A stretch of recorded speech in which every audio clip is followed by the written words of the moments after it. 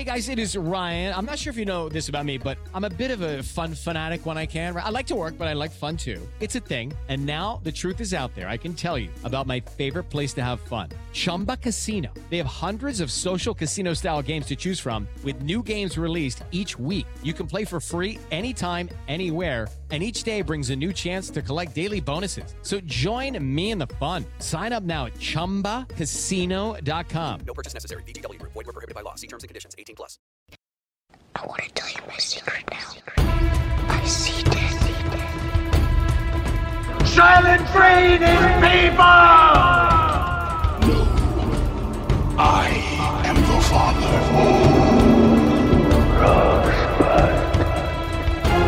What's in the box? You maniac! You blew it up! Damn you all to hell! Hello and welcome to another Slate Spoiler Special podcast. I'm Dana Stevens, Slate's movie critic, and today we're going to be spoiling Emerald Fennell's directorial debut, Promising Young Woman, starring Carey Mulligan. It's a really strange and controversial movie that's extremely twist-dependent, so it really needed to be spoiled, and I'm glad we're doing it. Joining me to spoil is Slate staff writer Karen Hahn. Hey, Karen. Hi, thank you so much for having me on for this. Yeah, I think this is the first time we've spoiled a movie together that I can remember, isn't it? Yeah, that's correct. A good one to start with. Yeah. This is a movie that was made to be talked about and possibly fought about. Yeah. I don't think you reviewed it, did you? I didn't see you any writing on Slate by you on this movie. No, I was trying to get an interview, but I haven't done any other writing on it. Yeah. All right, so then this is your chance to lay it all out. What I normally do at the beginning of these, since the spoiler is not a review and we kind of want to get the assessment part out of the way, is just ask, overall, did you like it? Would you send a friend to this movie? I think overall, yeah, I would recommend it to anyone that would ask if they should go see it. It's definitely not a perfect movie, but it's very strong. Like what it's doing, it does to the nth degree, I guess. And the flaws that it has, while worth discussing, are not enough so that I would say avoid this. I think I'm not quite sure where to put myself with this movie, but I think I disagree with you. Mm-hmm. Although I would also send people. I'm also somebody who thinks like you should see movies that aren't perfect by all means, and that it's fascinating to see movies like this that, like you say, are bold and strong and make intense choices. But I think I'm on the no fence on this movie in the end, and that has to do with the last 20 minutes. So that's why I'm glad we're spoiling it, because if we were reviewing it, we'd have to tiptoe politely around that. But first, we should set up what Promising Young Woman is. So it's the directorial debut and writing a feature film as well, debut of Emerald Fennell, who is best known as the showrunner for Killing Eve. I wonder, do you watch that show, and do you have strong feelings about that show? I watched the first season, which Phoebe Waller-Bridge was the showrunner for, and I really enjoyed the first season. I unfortunately just never caught up with the show after that, which is when Emerald Fennell took over. So I unfortunately don't have much more comment beyond that. Oh, too bad, because I'm in the same position. Watched the first season, loved it. And then I actually skipped the second season because I heard that it had gone downhill, that it wasn't as good. And I kind of meant to watch it at some point, but never did. Now, having seen this, I can both see very well how the person who made this would be involved with Killing Eve, and we can talk about some of the similarities. But I can also see why that sensibility might have taken the show in a direction that I didn't care for. Yeah, I feel exactly the same way about it.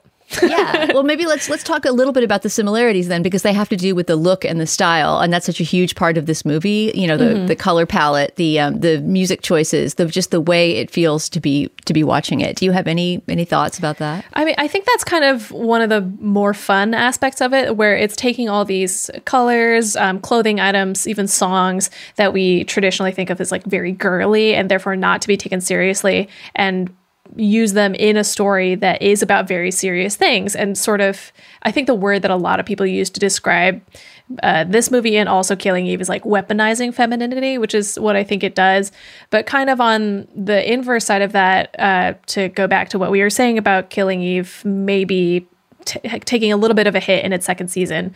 It's also a very kind of white femininity, which my primary memory, again, not having seen the second season of Killing Eve, is of one of the writers tweeting out a picture of the writer's room after they'd finished the season and being like, oh, like, congrats to us. And it was all white staffers. And they deleted the picture after someone commented on that as maybe why the focus had shifted away from Sandra Oh's character, or wasn't doing as much with her as it had in the first season.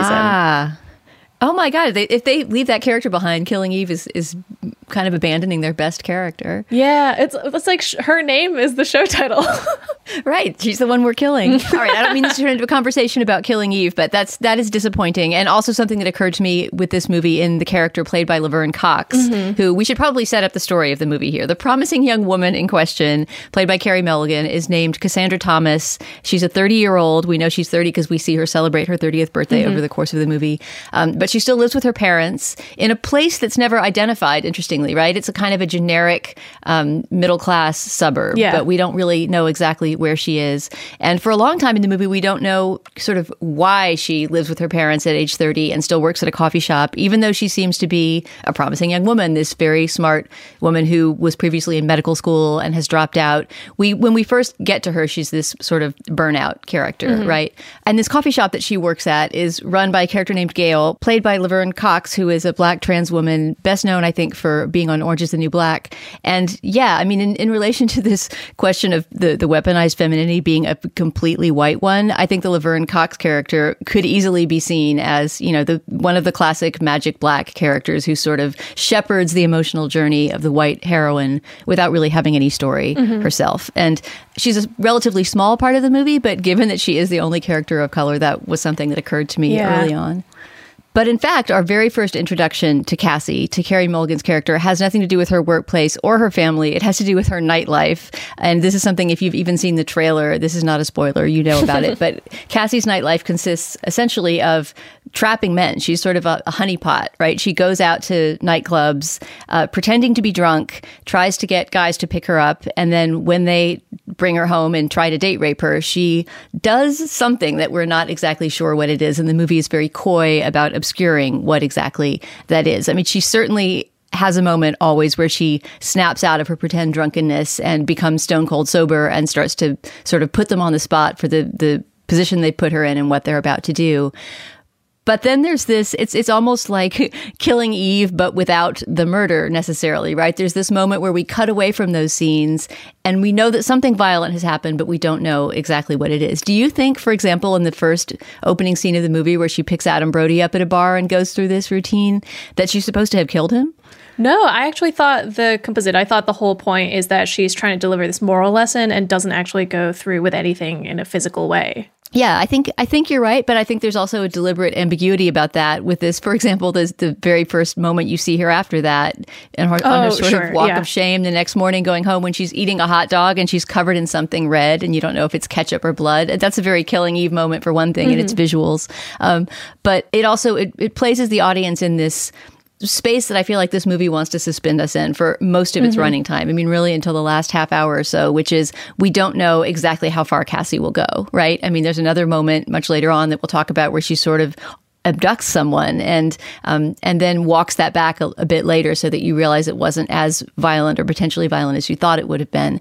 But I feel like that's something this movie wants us to always be in suspense about with this character. We're not supposed to know whether she's capable of real violence or whether she is a sort of vigilante for nonviolence in a way. In other words, that she's entrapping people in order to teach them some kind of moral lesson. Yeah. I think Emerald Fennell has spoken about this in interviews. I don't remember. I might be recalling incorrectly, but she said like the ambiguity is there, but the eventual realization that she isn't actually killing anybody or hurting anybody is kind of essential in her view to making sure that we can still be on Cassie's side unequivocally. So after a few of these scenes in which we learn that Cassie likes to take guys back to their home and, deliver this kind of terrifying message to them and then get back to her life. It's really like a double life that she leads, right? Like nobody knows where she goes at night to do these things. There is a guy who enters the story who seems to be from a completely different mold. He's a romantic comedy hero in a more classic way. He's played by Bo Burnham. He's a doctor who went to the same med school that she dropped out of. And he walks into her coffee shop one day and starts to ask her questions, remembering her from med school, asking her about what she's doing. She's extremely evasive with him, but he does eventually charm her into going out on a date with him. And then there's a long portion of the movie which continues to kind of weave in and out with the more suspenseful, violent nightlife story, where he's kind of conventionally courting her, and she seems at first to be responding to that. And I do feel like we do have to mention the casting of Bo Burnham, because the casting of all of the male characters in this movie, I think, is so smartly done. Because every other character, like all the characters that Cassie's picking up at bars, as you mentioned, Adam Brody, there's also Christopher Mintz-Plasse, Sam Richardson, and then in the final scene of the movie, you also have Chris Lyle and Max Greenfield. They're all guys who are typically cast in very kind of nice guy roles, guys that we're taught to identify as harmless or sympathetic if we see them in a movie. But in this particular instance, they're all kind of also weaponized in a way where we're peeling back like what we consider to be nice and the whole nice guy persona and seeing kind of what's underneath. Because one of the movie's big twists is about the true nature of Bo Burnham's character. Right, which is really, this is a spoiler we can say, that he turns out, in ways we'll talk about, to be not such a nice guy. But the movie very convincingly places him in this space that's separate from all the other men. I mean, it's a pretty misanthropic movie, not just misandrist. It's definitely down on men, with the exception of her father, Cassie's father. I don't think there's a single male character in this who comes off, as like a morally decent person.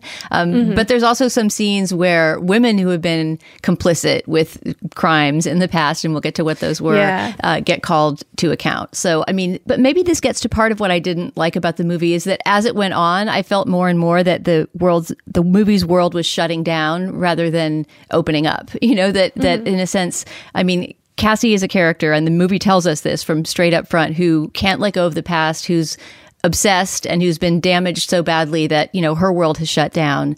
And in a way, I felt like the movie performed that same operation on the viewer and lost its energy as it went along. For the first half hour, I thought this was going to be sort of an incredible feminist revenge drama, and I was really into the candy colors and the music.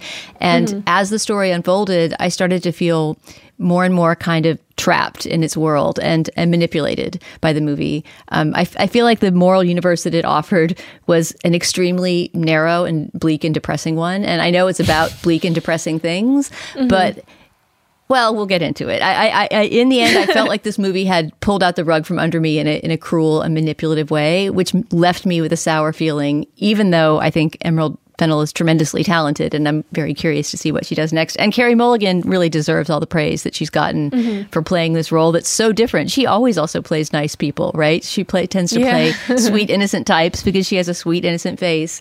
And so getting to see her play someone who had this more embittered hard shell was really fascinating.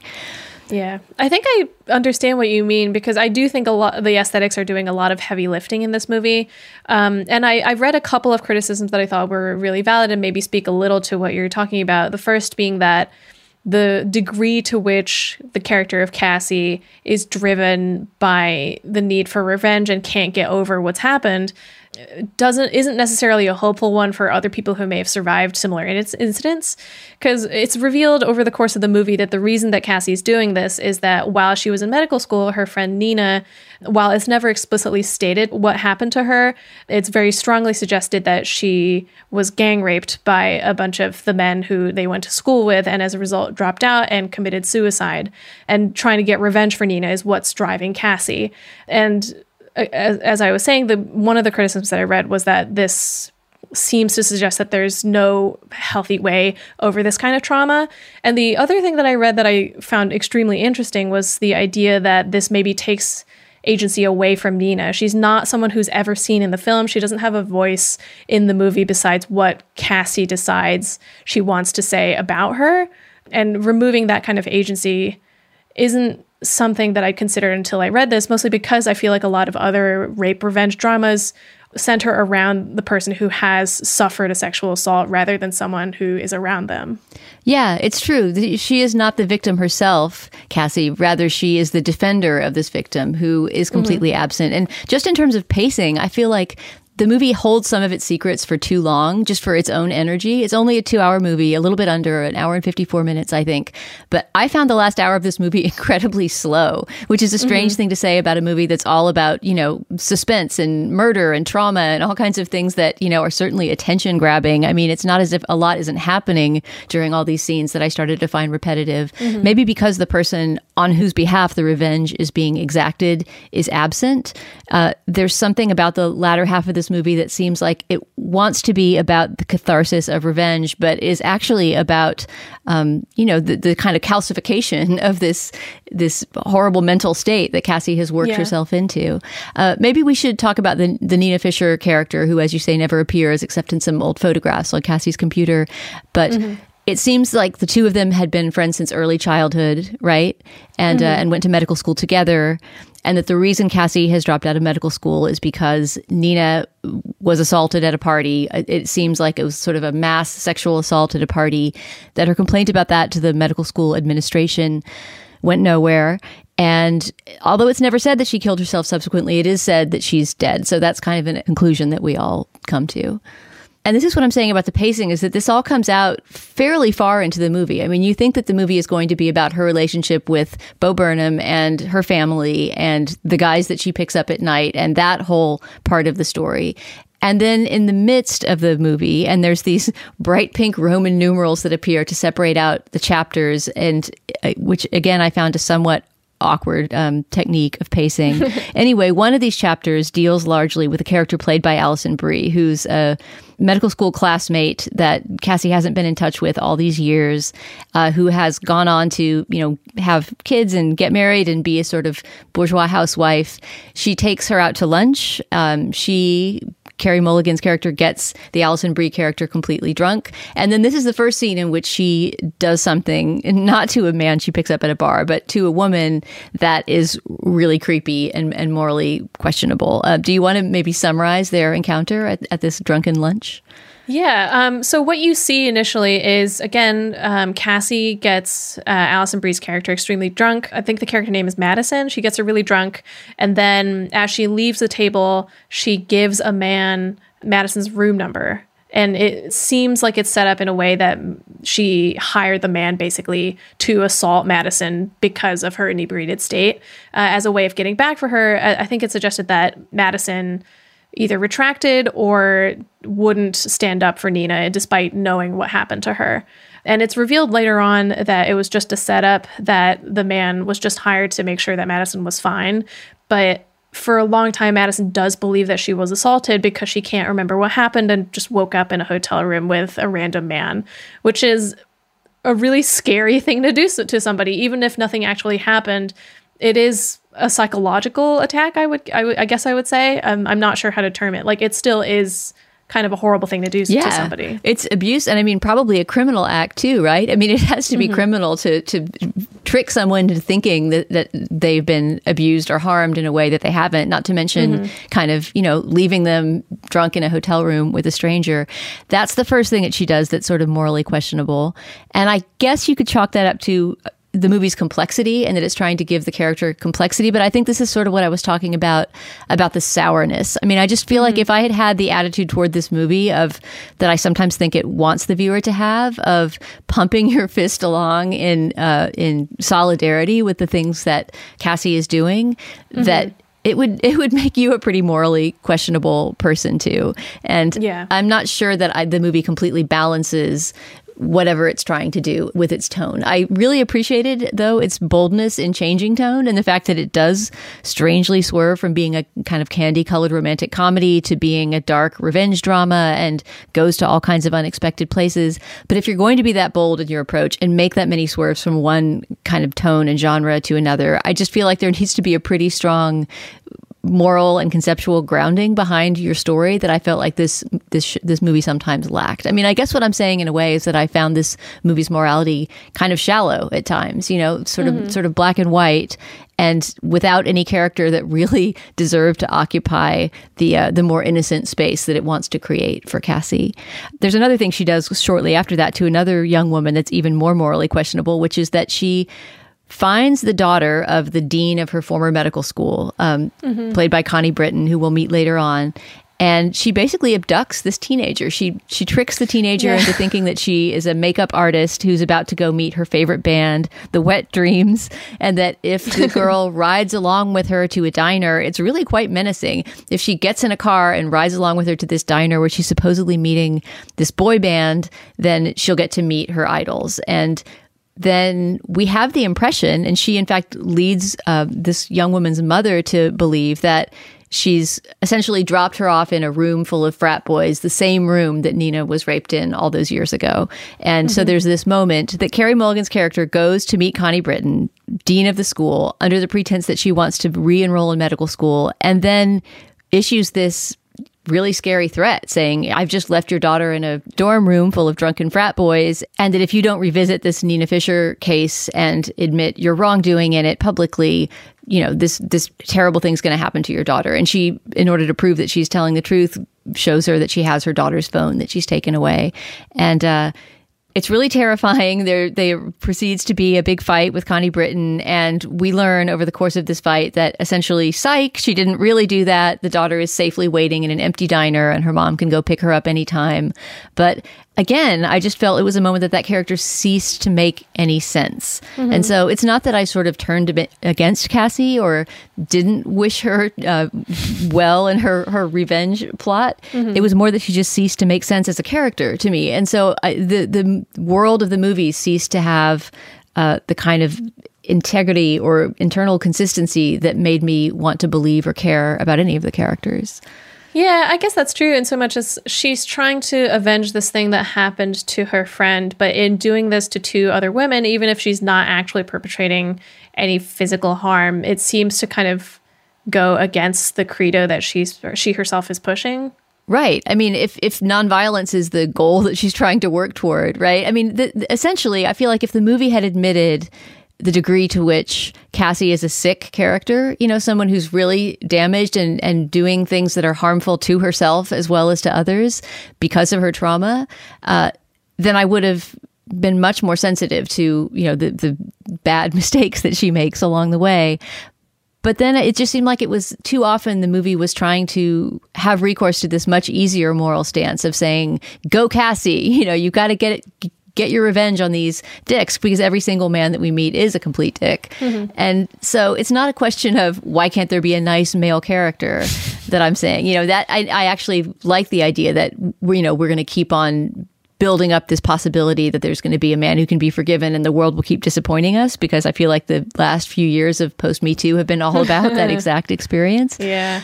But there's a real opportunity that's lost, I think, in those scenes when, you know, Cassie almost does really bad things or pretends that she's going to do really bad things, including to people that are innocent, right? Like the daughter of the Connie Britton character, and that we're just kind of supposed to keep cheering in her corner.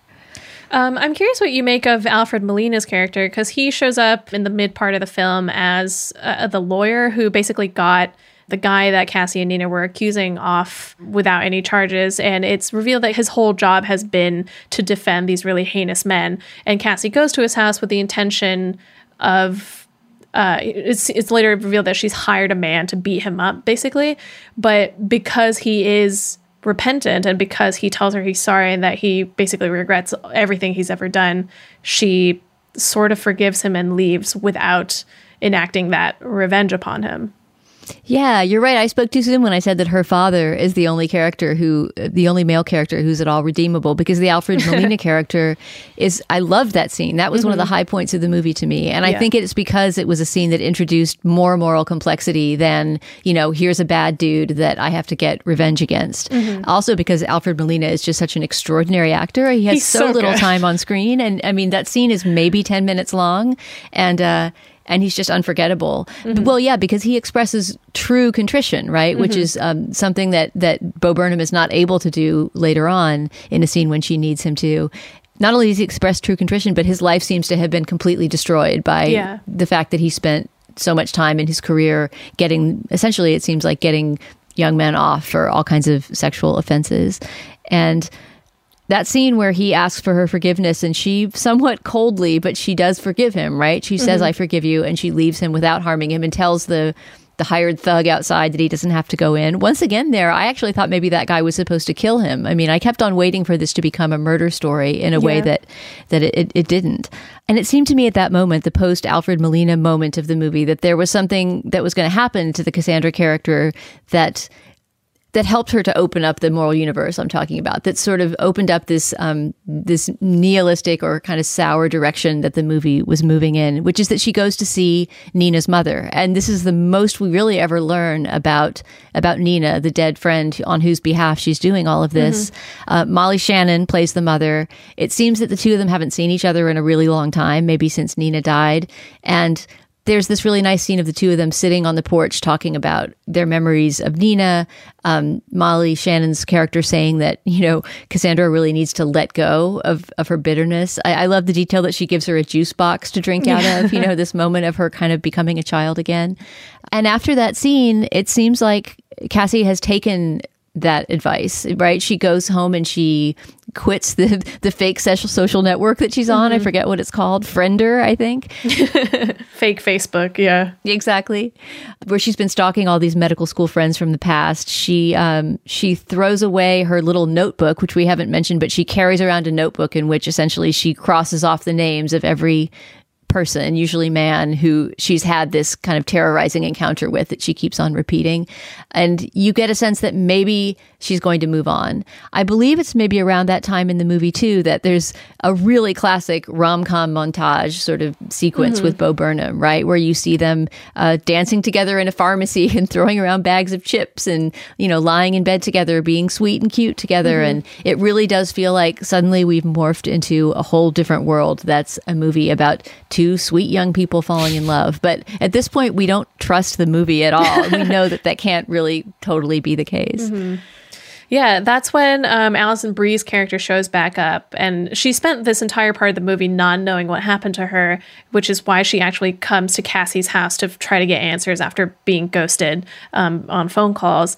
And Cassie, now having kind of a new lease on life, apologizes to her and tells her that nothing actually happened. And Madison delivers to her a video of the night of Nina's assault, which is kind of what sends Cassie back onto her revenge path. Right. And that scene is quite shocking as well because, well, that's the big moment of the turn for Bo Burnham's character, right? So this phone has survived all these years with the footage of the rape incident on it. We don't actually see this footage, but we hear some voices as Carey Mulligan's character is watching it. Really a shout out to her acting in that scene. She is really quite incredible at the moment that she finally has to confront, the party that she didn't go to, that she keeps on saying with regret, why didn't I go with her? Why didn't I go with her? So she finally does get to see what happened there. And whose voice do you hear in the background sort of laughing and jeering everything on than Ryan, the Bo Burnham character. And so we suddenly realize that back in med school, he was part of this whole fratty world that, treated the incident lightly. Yeah, and complicit in everything that Cassie's now trying to not overwrite, but trying to write, literally. And that is also the turn where she goes to confront Ryan, and the Bo Burnham character, and he initially tries to play it off like he doesn't remember or that he's changed since then. But his reaction immediately starts to go in a very, very negative and aggressive direction as soon as she threatens to release the video in order to get him to tell her where the bachelor party of the guy, the main perpetrator of Nina's assault, is being held. Right. So then at the end, it kind of becomes, at that moment, she's essentially blackmailing him, right? I mean, she has the evidence that he was at this party. It's actually not clear, given how rape law and consent law has worked in the country, that it would be that bad of a thing for it to be released, since the Bo Burnham character didn't actually do anything. He was just present. I assume that if he was identified, he would get fired because he works as a pediatrician, or he works with children, and that's not somebody that we want to have around kids. That's right. And she does point that out to him. But at any rate, she holds it over his head and says, I'm going to release this tape unless you give me the exact location of the bachelor party being held for, the primary perpetrator of the rape. So he goes ahead and does that. And that is when we get into the last, it's quite long, actually. I think there's still a half an hour more to go in the movie at this point, at least 35 minutes or so, I remember. As she's heading in to the party. And one thing I have to say that I absolutely loved about this moment of her heading into the party, it's one of many moments that she puts on, a crazy kind of candy-colored disguise. She dresses as a stripper to try to get into the party to act as if she's been sent to entertain these bachelors, and, puts on a rainbow wig and a nurse costume. But the music on the soundtrack as she's heading into the party is fantastic. It's this cover, a cello cover, I think, of Britney Spears' Toxic. And I just thought it was one of the best uses of that kind of girly music that you were mentioning from earlier in the movie. It's a really disturbing image and sound as she's walking into that party, and just the sheer fact that there's still half an hour to go in the movie makes it quite scary, because you realize that that's too much time in the movie for there to just simply be a quick, satisfying, cathartic resolution that she's going to go in and sort of wreak hell on these guys and leave. Karen, I'm going to interrupt our conversation for just a minute for a word from this week's sponsor. Hey, it's Kaylee Cuoco for Priceline. Ready to go to your happy place for a happy price? Well, why didn't you say so? Just download the Priceline app right now and save up to 60% on hotels. So whether it's Cousin Kevin's Kazoo Concert in Kansas City, go Kevin, or Becky's Bachelorette Bash in Bermuda, you never have to miss a trip ever again. So download the Priceline app today. Your savings are waiting. Go to your happy place for a happy price. Go to your happy price, Priceline. Hello, it is Ryan, and we could all use an extra bright spot in our day, couldn't we? Just to make up for things like sitting in traffic, doing the dishes, counting your steps, all the mundane stuff. That is why I'm such a big fan of Chumba Casino. Chumba Casino has all your favorite social casino-style games that you can play for free anytime, anywhere with daily bonuses. That should brighten your day a little.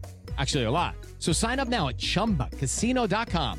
That's ChumbaCasino.com. No purchase necessary. VGW Group. Void where prohibited by law. See terms and conditions. 18+. So after she heads into the party is when things get really unexpected. I mean, as I said, all this time we've kind of been waiting for there to be real bloodshed. There's all these things that are just dancing at the edge of being very dangerous. But so far there hasn't been any real physical violence in the present day. There's only been, this obsessive return to the violence of the past that she's fixated on. But the party seems like it's being set up to be a real bloodbath, and it turns into something completely different than we expected, although no less horrifying. Do you want to talk us through a bit of it? Yeah. So she initially gets to the party and manages to separate, the character's name is Al. She manages to separate Al from the rest of the bros by taking him upstairs to the cabin bedroom. And she keeps up the stripper act as she handcuffs him to the bed. But once he is handcuffed, she reveals exactly what's going on. She asks him if he remembers what happened and tells him that she means to enact revenge. I think what she says is she plans to carve Nina's name into his chest, and she gets like a scalpel out to do that.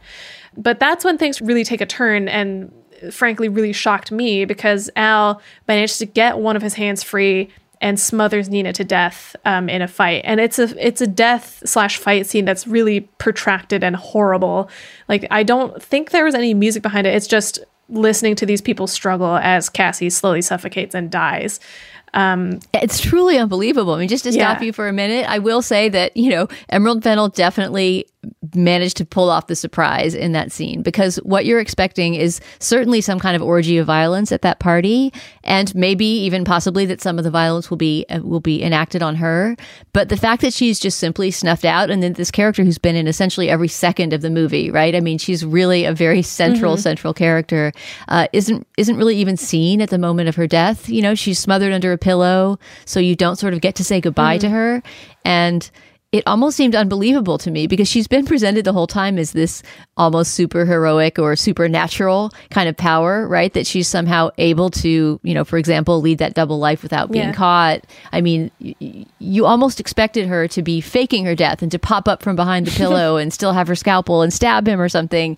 It was just really an incredible downer to discover that it had actually worked, and that, essentially evil had won and she was dead. And to go back to the point about like it being kind of such a long and drawn out death scene, I think it also is kind of the biggest departure the movie has from the girly aesthetic that we were talking about. Most of the rest of the film seems to exist in this very heightened reality, but this scene in particular is so kind of visceral and real that it increases the shock of having the main character die right in front of you. Yeah, you're right. The stylization all kind of drops away, and it becomes a very brutal kind of real-time murder scene. And I mean, also, of course, a huge amount of the energy and fun drops out of the movie at that moment, because Cassie is gone. I mean, she is the one who, as morally questionable as she may have been, was fascinating and fun to watch and unpredictable, and the person on whose side we were, to the degree we were on anyone's side. And so there's a real sense of lostness after she leaves the movie, and still quite a bit of the movie to go. I mean, probably 20 minutes or so of movie to go, in which, well, a bunch of crazy stuff happens. Two of the bros, the groom himself who killed her, and his best friend, who also appears to have been really complicit in the Nina Fisher rape all those years ago, decide to burn her body, which is another really horrifying scene. They take her out in the woods, which is where this whole bachelor party has been happening, in a cabin in the woods, and try to burn, her and all of the evidence. There's that really horrifying shot of her kind of burned hand with the, multicolored nail polish that has been her signature throughout the movie. And, just kind of realizing that she is gone and is being treated, her body is being treated as just this piece of refuse, is a really horrible moment as well. And then there proceeds to be this investigation. And that's a strange part of the movie, pacing wise too, that I can't say I think is a great choice, because the energy kind of drains out. But, the cops go to her parents and ask why she has disappeared. Bo Burnham's character also gets questioned about why she's disappeared, and he gives kind of a part of the truth. Obviously doesn't talk about his complicity in the long ago rape, but he does say, we were together and we had just broken up the day before she disappeared. We get the sense there that, he, as a part of the patriarchy, is going to be perfectly comfortable and is going to be protected by law enforcement for just giving them the bare minimum. And then there's one final twist. Then we do get, to some degree, the satisfying catharsis of revenge we were waiting for. But again, it didn't sit well with me or leave me feeling at the end of this movie like her story was anything that we should be rooting for. Do you want to talk about the big sting, the wedding sting that ends the movie? Definitely. Yeah. So after the police investigation and we see all of that kind of go fruitlessly, it cuts to the day of Al's wedding following the bachelor party. And they're all kind of standing around and mixing in the crowd.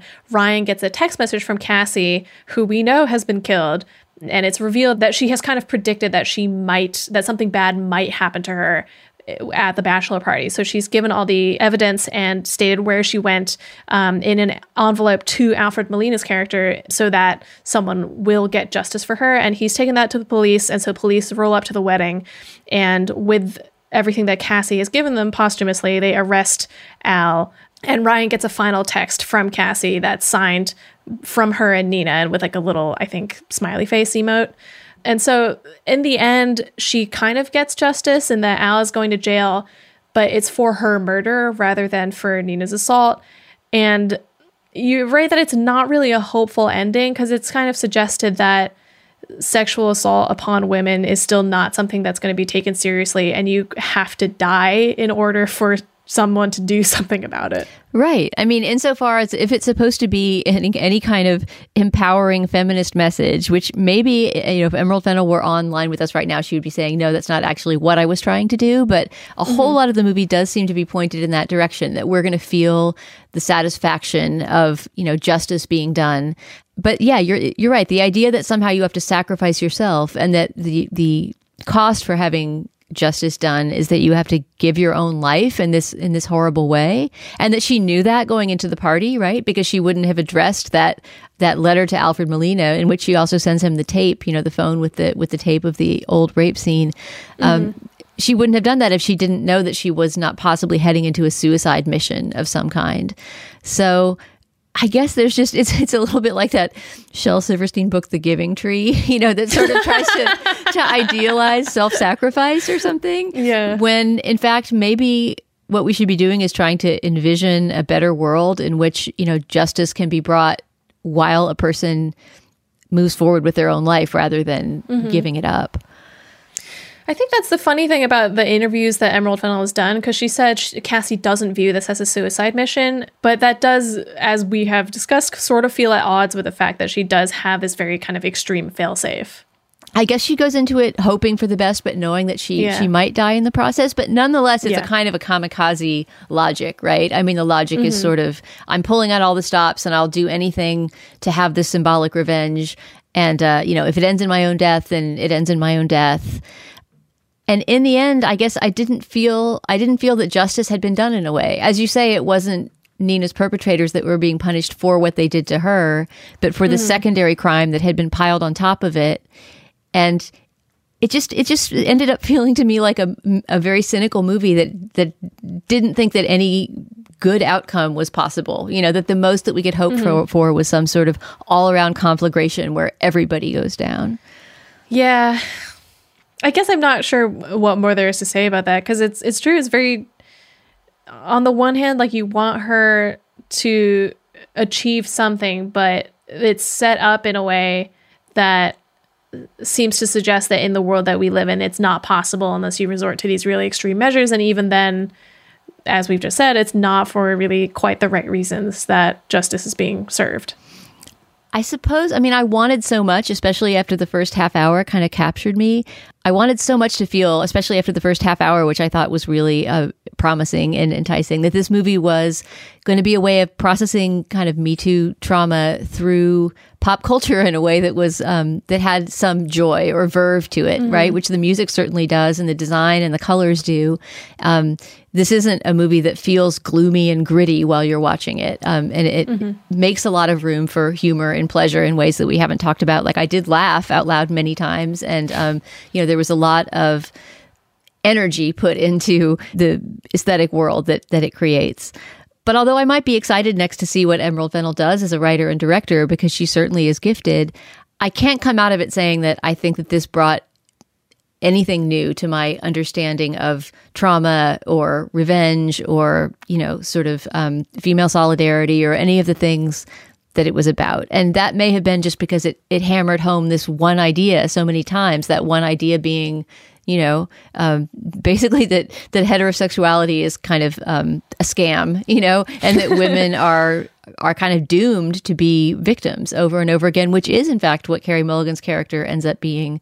And again, I mean, it's very possible that the writer-director would strenuously object to that and say, you know, she refuses victimhood.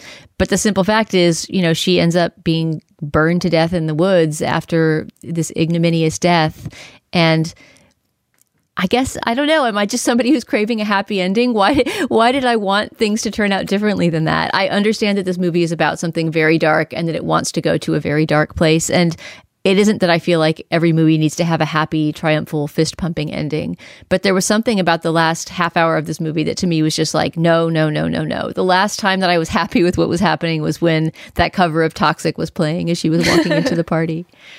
Yeah, I think it's maybe just a very kind of uneven balance that this has between the promise of what a rape revenge film is going to be, which is getting revenge, versus trying to, I guess, maybe be more realistic in ambitions and what actually can be carried out or achieved.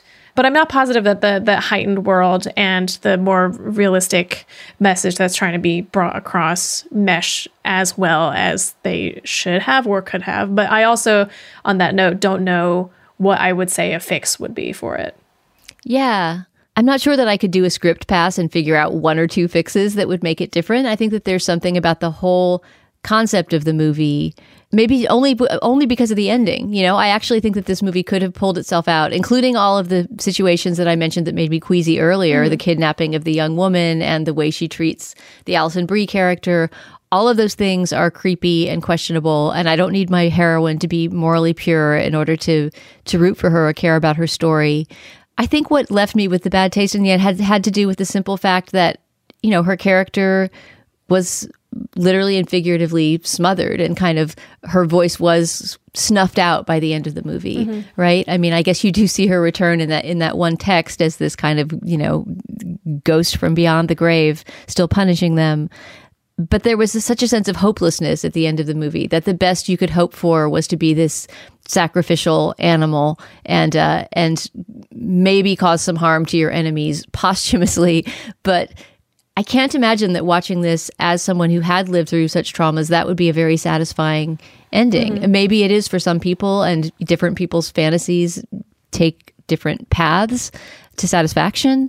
But I can't help but think that if I were, for example, a rape trauma counselor, that I would advise people to see this movie. I would probably warn them very far away from it, including if they wanted to see a revenge fantasy movie. I think I might send them to, I don't know, I Spit on Your Grave, or just some classic piece of exploitation trash that at the very least kind of offers a vision of a way to keep on living. I think you've convinced me. I feel like I was more positive about this when the podcast started, but in discussing it, I have reconsidered my stance on it. Oh no, I hope I didn't sour your experience, because no. There is pleasure. Not in a bad way. There is pleasure in watching this movie, and I can understand. It seems like a lot of critics responded to it with, yes, it is a flawed movie, but ultimately it has so much energy and boldness and such a great performance from Carey Mulligan that it makes it worthwhile. I do think that people will be talking about this over the next couple of months, because don't you suspect that Carey Mulligan will be part of the Best Actress conversation? Yeah, I mean, I think in a just world she would be, but I'm also not sure. Just because the general reaction to the film has been so divisive, I'm also not sure how well this aesthetic will go over with an institution that normally rewards more very stodgy movies. Yeah, this isn't a very Oscar-y movie at all, but it might be a somewhat Oscar-y performance in that, I mean, to be cynical about it myself, roles about trauma and about recovering victims of trauma, especially young, white, beautiful, recovering victims of trauma tend to get Oscar attention. That's at the very least, I think critics awards groups have been chattering for sure about Mulligan's performance. And I'm glad to see that happening. I'm glad to see her taking on roles that are different from the ones that she usually has. And honestly, I have no beef with someone who thinks that this is a really great movie. I just could not deal with the sort of slow disintegration of Carey Mulligan's character and having it not be presented as a slow disintegration. To have her continue to be presented as a sort of avenging heroine when it seemed to me like she was turning into a more and more mentally ill and damaged person who was just engaging in self-destructive acts. I do actually hope that people who listen to this and are at least curious about the movie will see it. If it sounds absolutely awful and it sounds like it's going to trigger you and make you disgusted, then don't watch it. But it is at the very least not like any other movie out there right now, right? I mean, I was not able to predict anything that happened up to the last moment. Yeah. And so it's kind of worth checking out in that way. And because we're recording this in this strange pandemic time where nobody can figure out how to stream any movies, if you don't want to go into theaters to see Promising Young Woman, which I'm certainly not ready to do, you can find it streaming on YouTube, on Google Play, on Amazon, maybe some other places as well. And as I was saying, I do encourage people to go and see it if they are curious about it and if they think they can handle the intense subject matter.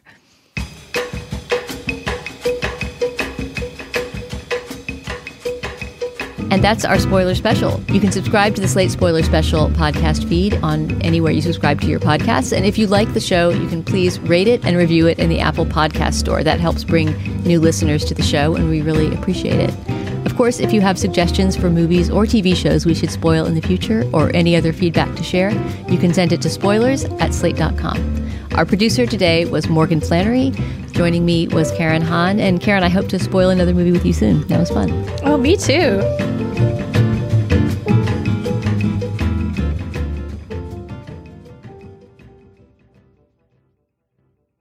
Hey guys, it is Ryan. I'm not sure if you know this about me, but I'm a bit of a fun fanatic when I can. I like to work, but I like fun too. It's a thing. And now the truth is out there. I can tell you about my favorite place to have fun. Chumba Casino. They have hundreds of social casino style games to choose from with new games released each week. You can play for free anytime, anywhere. And each day brings a new chance to collect daily bonuses. So join me in the fun. Sign up now at ChumbaCasino.com. No purchase necessary. VGW Group. Void where prohibited by law. See terms and conditions. 18+.